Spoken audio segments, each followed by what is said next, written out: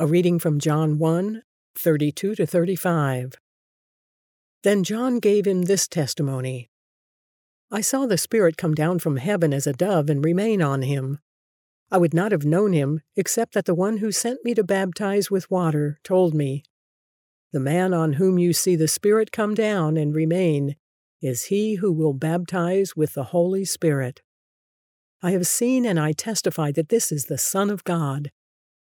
The next day, John was there again with 2 of his disciples.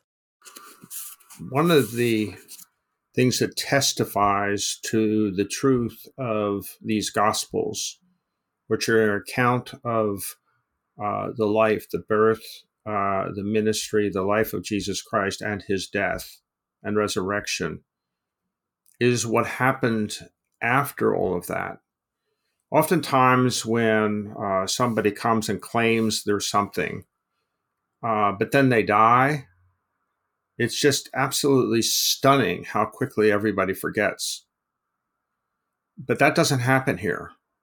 And I think that that is one of the great witnesses to the truth of what we're hearing in these 4 gospel accounts of who Jesus is and the impact he had, not just during his life, but during every year that's followed his life after he ascends into heaven.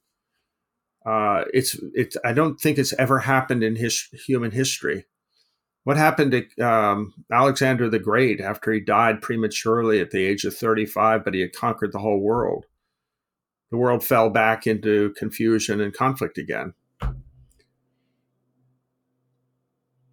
You know who I thought of was David Koresh. Remember him? Yeah. He claimed to be the second coming of Christ or whatever, and he had a little following there, a little cult, and died. And nobody ever really thinks about him at all now. I think one of his claims was that if he died, he would rise again, and obviously didn't. So yeah, it's an interesting thing. I thought about this over the years. Man, how can people not think at least something was different and special about Jesus Christ? Because there were many other claims, messianic claims around the time of Jesus. We don't really know any of those names anymore. Why do we know Jesus still to this day? Well, could it be that he was who he said he was, and that this explosion, as you call it, this explosive growth of the church in the first century, could it be that it is true, that it's the reason people ran around even to their own death, to their own martyrdom, claiming that they saw Jesus after he had risen? Just doesn't that verify the story? I wrote this about this passage.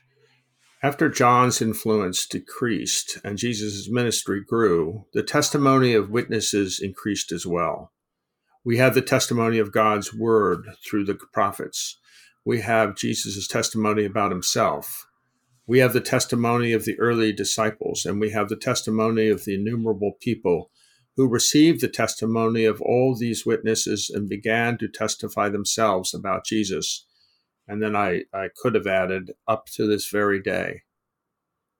In other words, the process of you and I recording these short podcasts is really a continuation of what we're reading about 2,000 years ago. We're in the act of perpetuating the story. Mm-hmm. And the reason for that is not professional pride or anything like that.